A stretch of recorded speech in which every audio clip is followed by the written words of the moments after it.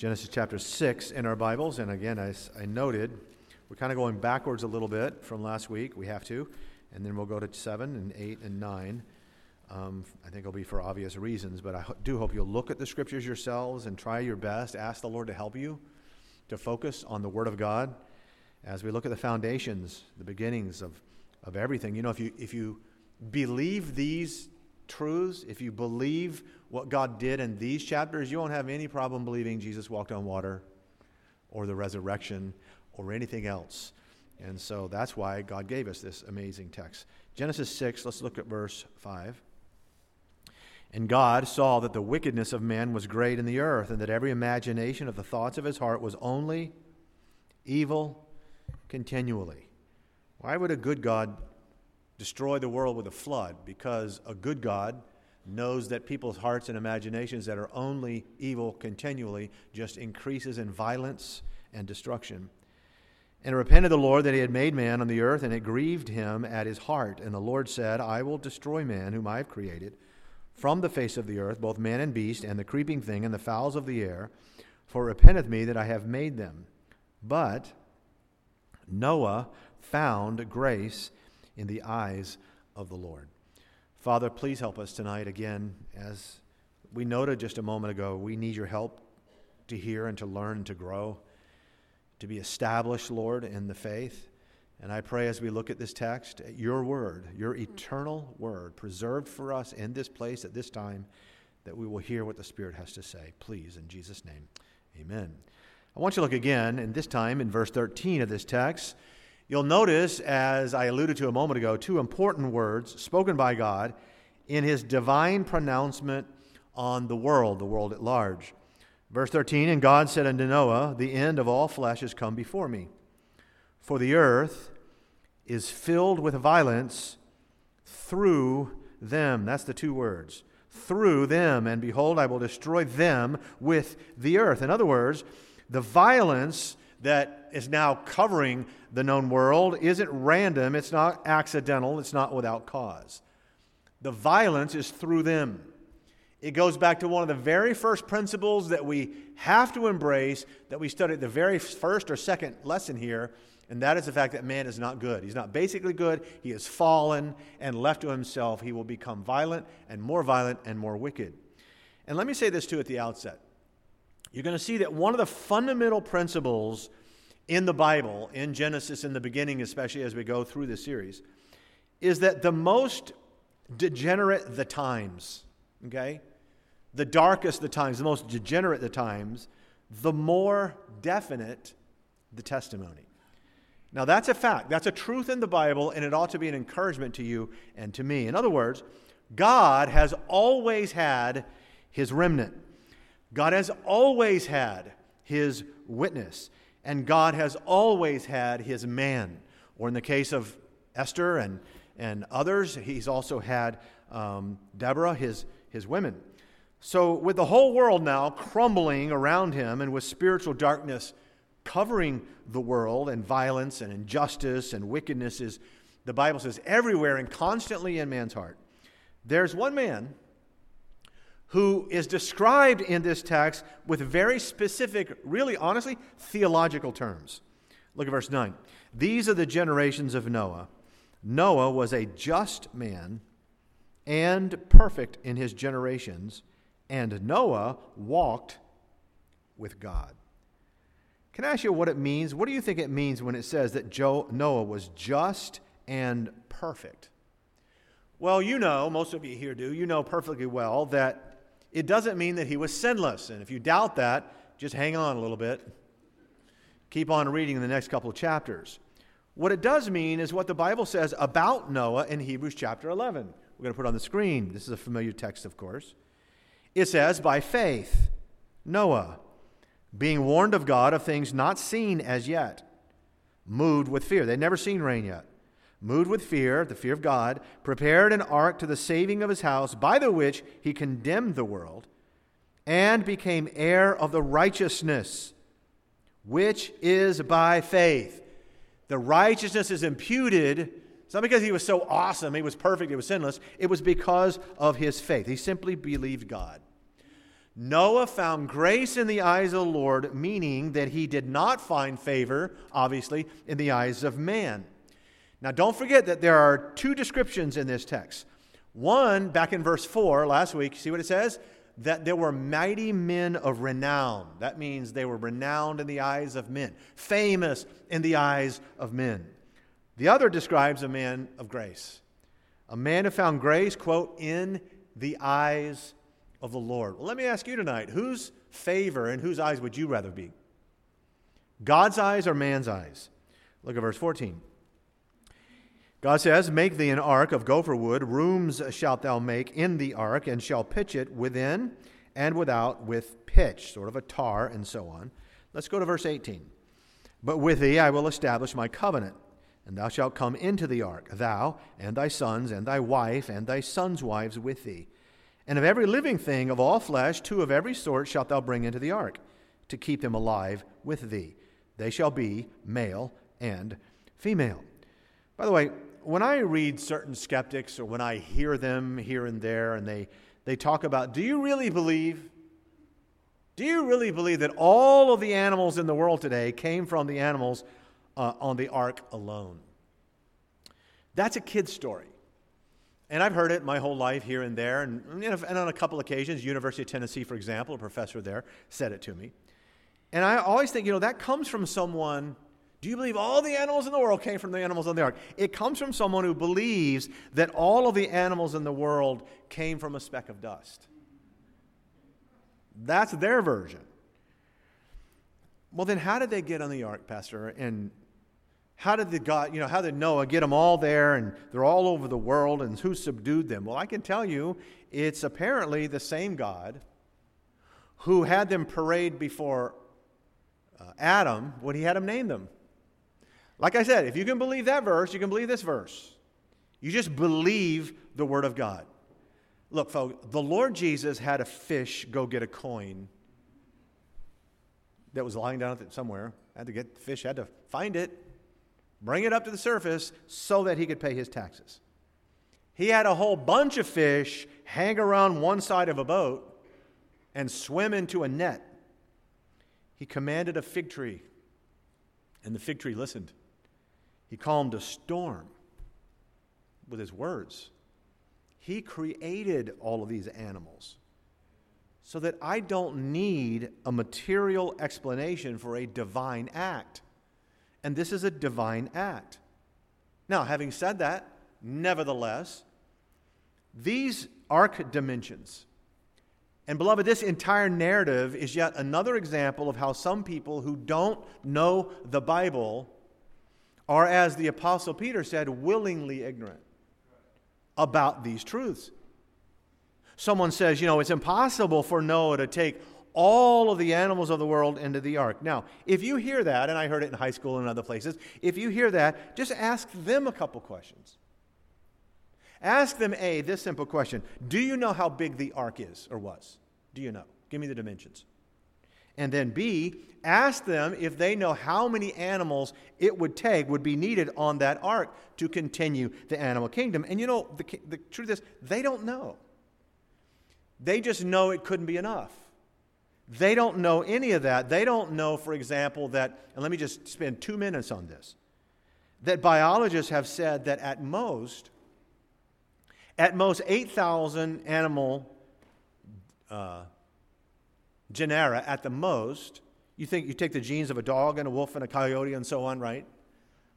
So that as little, these are all these little studies that I've read them, some of you have read them, 2,000 animals would do the job. They don't know that even the text says that you don't have to worry about sea life, you don't have to worry about plant life, insects were not required, and so on. They don't know that 2 million cubic feet is the equivalent value, if you will, of 522 standard railroad stock cars. And every one of those can contain 240 sheep. Now, I've read this stuff for years and so on. They don't know that there have been scores of feasibility studies by unbelievers and believers to say, how could this happen? Is it possible? And using the Bible's dimensions, that the 6,000 animals, that's all that would be needed, would have occupied less than half the space of the ark. What about dinosaurs? I don't know. What about them? He didn't have to have a full-grown T-Rex there. He could have had a juvenile. I don't know all of those things. All of these statements and all of these questions, frankly, that are made by people, most of which are, quote, willingly ignorant, because they have an unknown size boat and they have an unknown number of animals. It's just, they don't know. They just say it couldn't have happened. There's not enough room.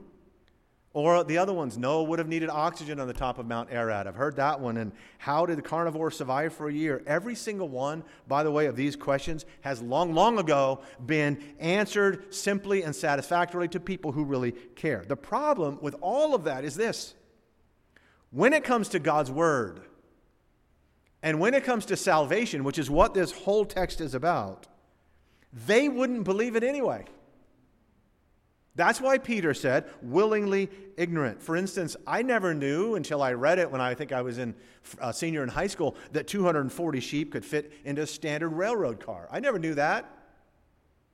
I didn't know that the ark displaced some 44,000 tons of water. What I did know, and all I needed to know, is that the God who created it all, the world and the stars and the mountains and the seas with His Word, all I needed to know is that He also told me that He brought a flood. And He told Noah to bring the animals on the ark. And thank God I believed Him. You know, liberal theologians are interesting people. They affirm that there is a God. That's why they study theology. They affirm, maybe even many of them do, that there's a supreme almighty being in the universe, and He is God. But then they say that the Red Sea wasn't really parted by a miracle. That some wind blew, and it was a shallow part, and they walked across in 3 feet of water, which 3 feet of water also killed Pharaoh and his army somehow. As if the supreme almighty being in the universe can speak the worlds into existence, which they will accept. But he can't handle a speck of water on one of the tiniest dots in that vast universe. Now, folks, this is the foundation. The foundation, once you believe it, you don't have any problem believing what God did in Egypt with the children of Israel. This is the very first book of the Bible, the foundation of all faith and all truth. And from the very first line of this book, in the beginning, God, right here to chapter 6, 7, and 8, we're reminded that the omnipotent creator of the universe, this same God, is down here personally involved in the lives of men and women. Look at chapter 7. And the Lord said unto Noah, Come thou and all thy house into the ark.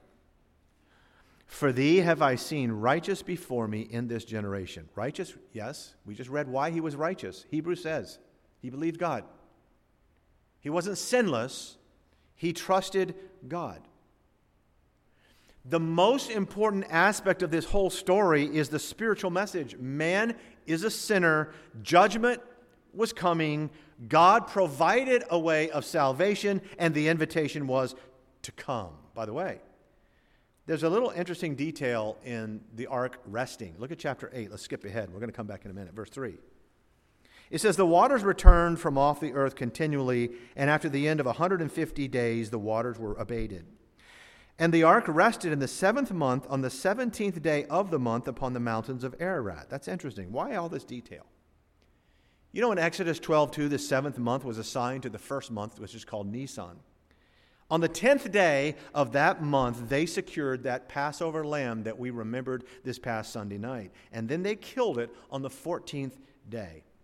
The Lord Jesus was resurrected on the 17th day, just as the ark rested on the very same day of the very same month. And why is that important? Because you'll notice the word rest is a theme of this entire story. Chapter 8, verse 9 says, The dove found no rest for the sole of her foot. Remember, Noah's name, if you remember last week, means rest. And when the ark came to rest on Ararat, You understand that that was more than just a physical landing on a mountain. This was a brand new beginning. The old violent world that Adam and Eve eventually came to know was now clean. Water cleanses, and it's at rest because the violence and the violent ones are gone. The question is this: now that God has done this, how long is it going to stay at rest? For all of our friends who believe that we can reform the world, how long is the earth going to stay at rest? In fact, do you notice what Noah did as soon as he got off the ark? You're in chapter 8. Look at verse 14 for a minute. And in the 2nd month, on the 7th and 20th day of the month, was the earth dried. And God spake unto Noah, saying, Go forth of the ark, thou and thy wife and thy sons wives with thee. Must have been an amazing moment, right? Well, here's verse 20. And Noah builded an altar unto the Lord, and took of every clean beast and of every clean fowl, and offered burnt offerings on the altar. Whoa, wait a minute. Noah didn't have Moses' law. You realize that, right? He did not have the Mosaic law that gave the prescription for all of these sacrifices. Yet this goes all the way back to Adam and Eve in the garden, when God himself killed an animal and blood was shed to remind Adam and Eve that sin is awful and horrible. What's the issue here? The issue is still sin. Still, the issue is still man, even a righteous man who is nevertheless fallen. Just as the ark pictured Christ, so do these sacrifices picture Christ. I mentioned that today in my office for almost 3 hours. It wasn't until 2 hours in, and I mentioned the Lamb of God, and it was like you could see. Wait. So that's why. So that's who Jesus is.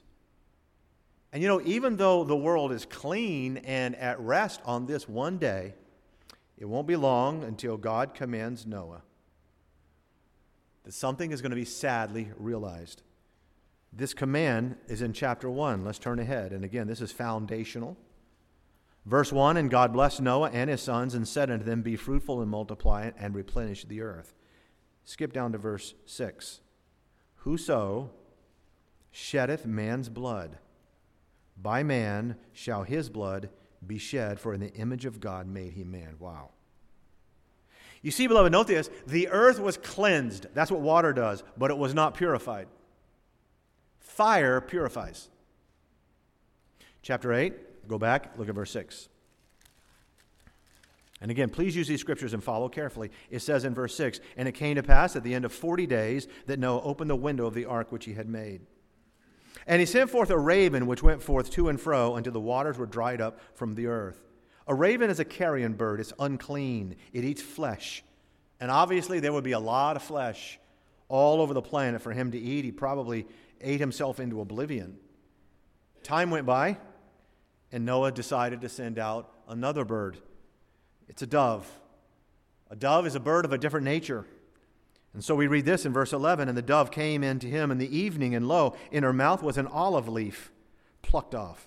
So Noah knew that the waters were abated from off the earth, and he stayed yet another 7 days, and sent forth the dove, which returned not unto him anymore. In other words, he found a place to land. Now, folks, hear this.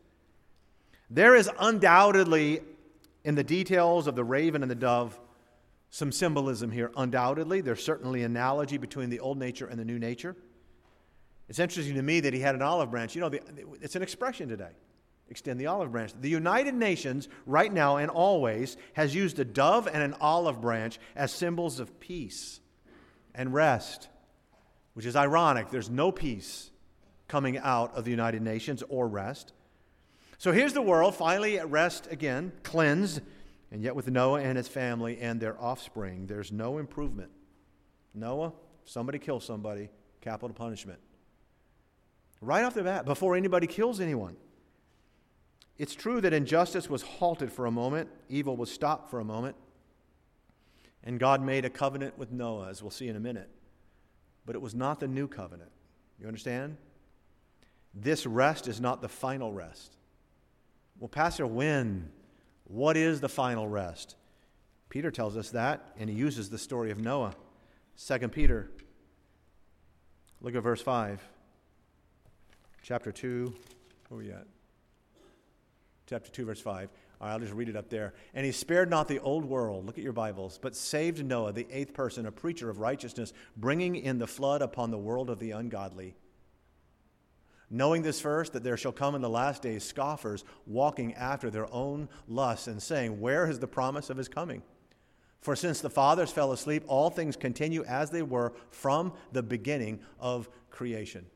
For this they willingly are ignorant of, that by the word of God the heavens were of old, and the earth standing out of the water and in the water, whereby the world that then was, being overflowed with water, perished. Notice that whole story, they says they don't believe it because they are willingly ignorant. And then I think it's verse 13. Nevertheless, we, according to his promise, look for new heavens and a new earth, wherein dwelleth righteousness. Right? So what's going to happen to the old one? The Bible tells us, and here's what Peter's saying, beloved. He's saying that what we mentioned earlier about scoffers, in the last days, in these days, scoffers will come just like they were in the days of Noah. But even then, even now, then, when men are walking after their own lusts, the more degenerate the times, the more definite the testimony. We have the opportunity to shine like Noah. You have the opportunity to believe God in these dark days. God has always had a remnant, and God has always kept his word. Now, very quickly, notice how many times in our text God mentions the word covenant. Look at chapter 9, would you, of Genesis. Verse 11, and I will establish my covenant with you. Verse 12, and God said, this is the token of the covenant which I made between me and thee. You'll notice verse 13. And I do set my bow in the cloud, and it shall be for a token of a covenant. Verse 15. And I will remember my covenant. Verse 16. And the bow shall be in the cloud, and I will look upon it, that I remember the everlasting covenant. And let's stop here for a moment, because over and again, God says that he, at this time, with this man and this family, is establishing a covenant over the entire earth. What's a covenant? It's a promise. A covenant is a promise, and in this case, it is a unilateral, universal promise that God makes with man and, by the way, with animals. A promise and a purpose that is still in effect to this very moment. And yes, the symbol, the token of that covenant, God says, is going to be this bow in the sky. We call it a rainbow. It remains, as you know, one of the most beautiful, extraordinary wonders still to the world. It's a curved line. Like this, it's up in the sky, and it consists of 7 colors. 7 is the number of God. It is the number of perfection. On the 7th day he rested, the 7 churches, 7 stars, 7 seals, 7 trumpets, the 7th angel. How many times shall I forgive? And Jesus said 70 times 7. It goes on in the Word of God. 7 colors in the bow, including red, orange, yellow, green, blue, indigo, and violet. In science class, you probably use a mnemonic. We did. Richard of York gave battle in vain. That's how you would remember it. Or wring out your granny's something in vinegar, which is how they did it in Kentucky schools to remember it, I think. Boots. It was actually Isaac Newton who first distinguished the 7 colors. He placed indigo between blue and violet. But folks, the colors have always been there. Rainbows are amazing. They're part of songs, Somewhere Over the Rainbow. They're part of poems, poetry. I've got the world on a string, sitting on a rainbow. I won't sing it. Leprechauns have their pot of gold at the end of a rainbow, buried somewhere. Leave it to Irish to send you on a wild goose chase for no reason. Rainbows are always a pleasant surprise. People say, look at the rainbow. Pull out your phone. Take a picture of the rainbows. Did you see the rainbow, they say. It's not surprising then that the world, because biblically this is of God, that politicians and activists co-opt the rainbow as a symbol of their coalition or their cause or their organization. The truth is, all of God's creation is plagiarized and appropriated in some form or another, because Satan has no creativity. All he can do is imitate. If the rainbow is relegated to some flag or toy or mythology or pop song, and that's all it is, that's a folly that should not be true of us as God's people. This is God's word. We should look at this.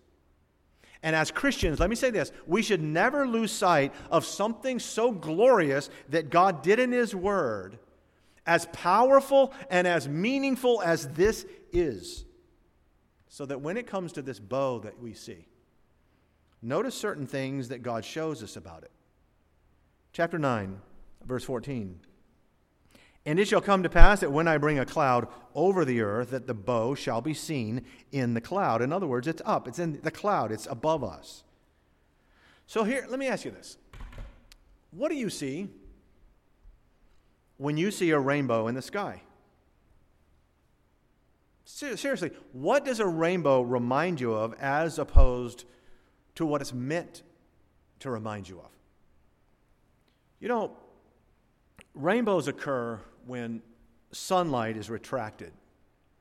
It goes, as you know, into a raindrop, and it causes these different wavelengths of visible light. Sunlight always goes through a raindrop, always. But if it goes through at 40 to 48 degree angle, and it reflects off the back of the raindrop, you can see it, but only if you are in the right position, in the right place to see it. That's the physical science of a rainbow. But spiritually speaking, you also have to be in the right place to understand the message God is giving us from these same colors. And what was the message, Pastor, that God gave to Noah? Look at verse 15. He says, and I will remember. I want you to look at that word. I will remember my covenant, which is between me and you and every living creature of all flesh, and the water shall no more become a flood to destroy all flesh. In other words, what we see when we look up is that God is on His throne. That this is the God who made this and established it thousands of years ago, that God is powerful. He destroyed the world with a flood. And that God is trustworthy, that God is alive, and that God is personal. Look at verse 8, go back, of chapter 9. And God spake unto Noah and to his sons with him. Pastor, God spoke to Noah? Of course He did. And whether you realize it or not, God wants to speak to you and your family, your marriage, your home. He wants to speak to you. He gave us this book. The Bible says that Noah walked with God. You know that God wants you to walk with Him. He is a personal God.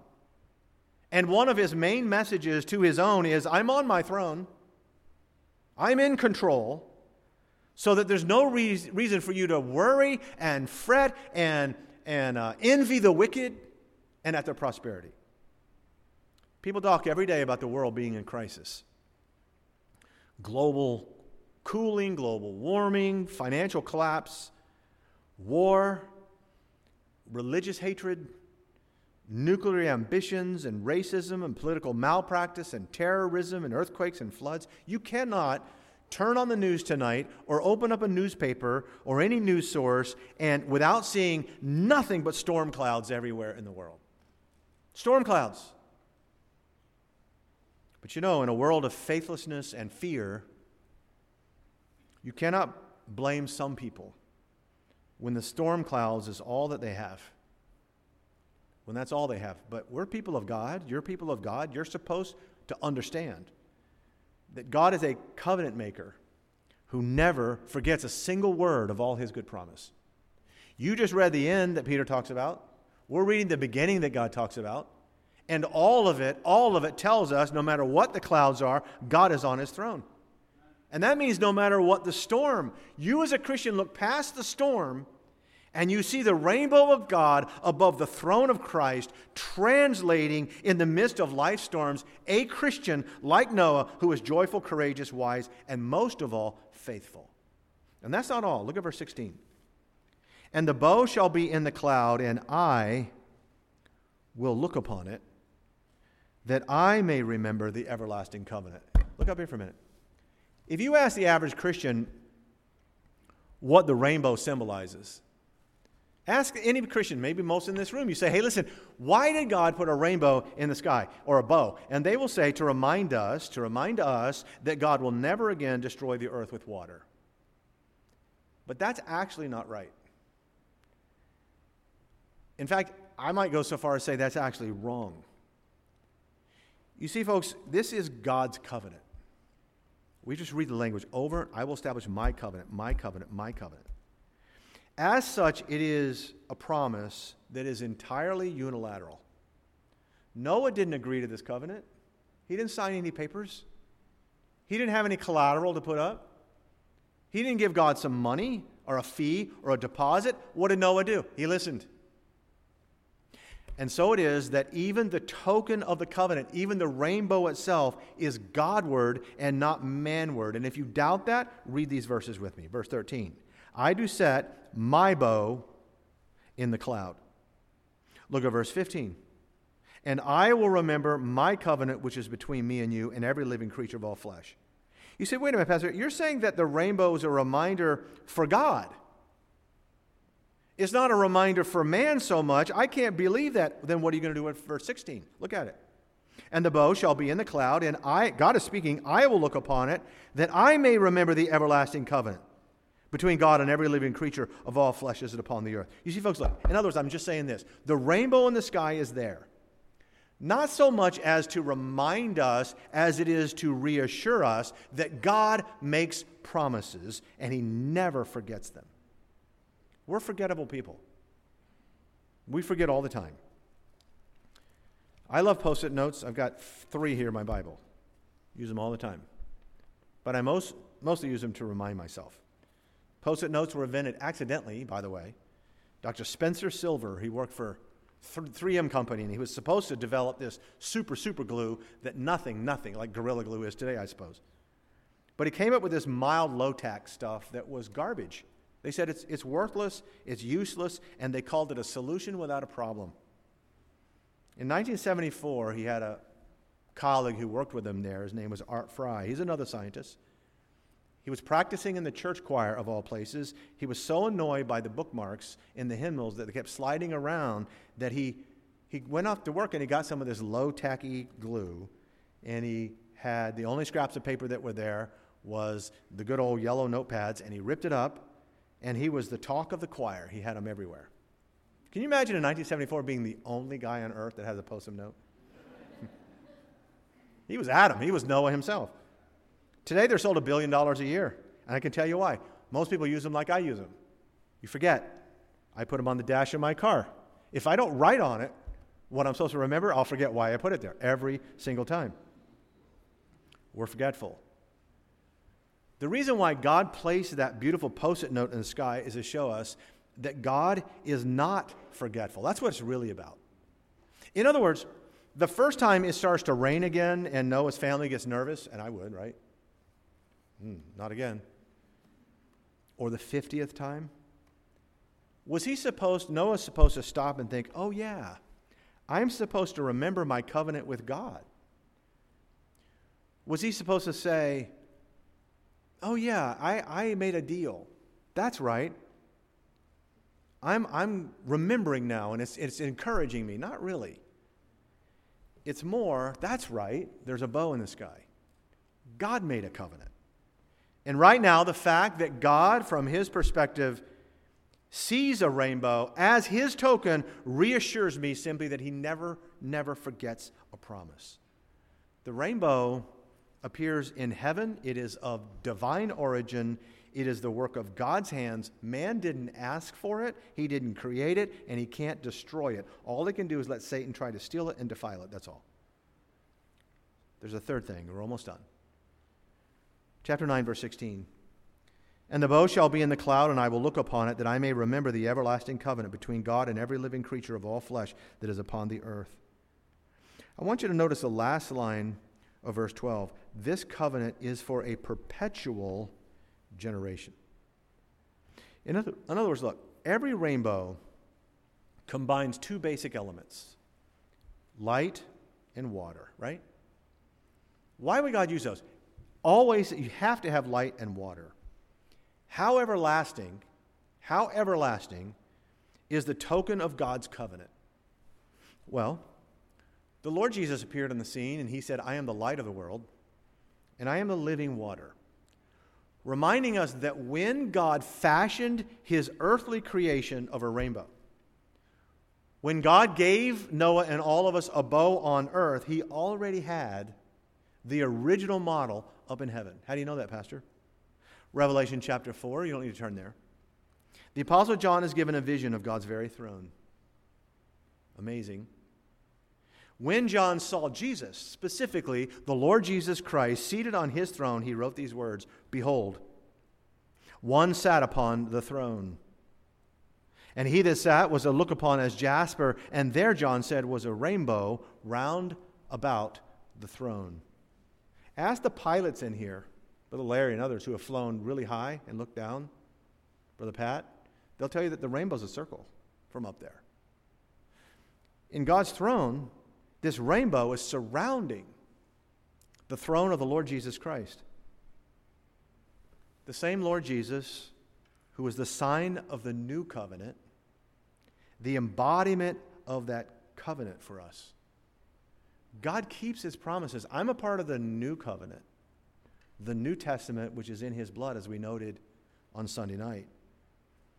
And I'm just saying tonight, beloved, you can trust this God. The idols and the made-up gods and the religions and all that, you can trust this God. Which brings me to the final thought. If Noah found grace in the eyes of the Lord, just as a farmer, all right, just as a man who had a family and children, a believer, if Noah found grace in the eyes of the Lord in the worst possible time, every thought of man's heart was only evil continually, a faithless and dark time, what's he going to do now? This man is going to get off of this ark with his family. And what's he going to do? And if you're wondering, what is all this? What's my response to these glorious promises and realities? I can assure you that it's not so that you can be apathetic as the world gets darker, or self-assured, or wicked, or complacent. Not if you look at Noah's future. Everybody talks about his past and what he did, and he built the ark, but he also had a future. It must have been amazing, right? Let's read it. And then we'll close. Verse 19. These are the three sons of Noah, and of them was the whole earth overspread. And Noah began to be an husbandman, a farmer, and he planted a vineyard. Now, folks, listen. Hear me carefully. That's what he did before the flood. This is amazing to me. Here is a man who just spent decades, 100 years. This is a man who spent decade after decade after decade laboring on an ark. Now he's aged. He's the senior patriarch of the entire world. He did something bigger than any president, any king, any conqueror, any explorer has ever done in the history of the world. He saved the world. What he did, what he accomplished, because of his simple faith. And now what? He just goes back to farming? He's going to go back out in the world and start all over? Nope. He doesn't sit idle. He doesn't moan that his purpose is over. I have no more purpose in life. Can you imagine having the greatest purpose of any human being ever, and now it's gone? I just can't do anything. He didn't say he's too important now, or he's too spiritual or valuable to go back to till the ground. Nope. At 700 years of age, he's still the servant of God. It's why Hebrews 11:7 says Noah became heir of righteousness by faith. Peter said that Noah was a preacher of righteousness his entire life. The way he lived was a sermon. And many times in those difficult days, whenever a storm appeared, there would appear with it the bow of God in the clouds. It is a bow that remains in these last days of God's grace in which we are living right now, that will one day be turned around, not to judge the earth with water, but to judge the earth with fire. And there will be, as we read a moment ago, a new heaven and a new earth. In the meantime, I take from this, look, you go to work tomorrow morning, If you go to work as a child of faith and you believe God and trust God, and you're a preacher of righteousness, that's a life of faith. God wants to walk with you. He wants you to walk with Him. He wants to speak with you through His Word. He doesn't want you to be full of fear and fret and envy at what's going on. He wants you to be full of courage and boldness and faith. So why are you fretting about American politics? The moral decay. Burden, that's one thing. But envy, that's another. Even health problems. Stretch yourself out in the shade of God's covenant of which you're a part, and be faithful. Faithful to the end. And God's people said, Amen. Let's pray. Father, thank you again for your word. And these are not just stories. Help us to be reminded, dear God, tonight that these are not just parables. These things happened, and they happened for a reason. We're reminded that man left to himself, that all of us in this room left to ourselves, we could never reform ourselves. But thank you for the new covenant. Thank you for the change that happens, the miracle of the new birth inside of us. And thank you, Lord, that the just still live by faith. Help us to trust every word of this book, always. And be bold as we go out into this world with it. And to do it until the end, Lord, when you come and you create for eternity a new heaven and a new earth, and there shall be no more tears, nor pain, nor sorrowing, nor death. We praise you for that, and we trust that glorious promise in Jesus' precious name. Amen. On behalf of everyone at Beacon Baptist Church, we thank you for joining us today. Our prayer is that your heart and life has been impacted through the biblical truths of this message. If you have questions or would like more information, please contact us through our website at beaconbaptistchurch.org. That's beaconbaptistchurch.org. May the Lord bless you.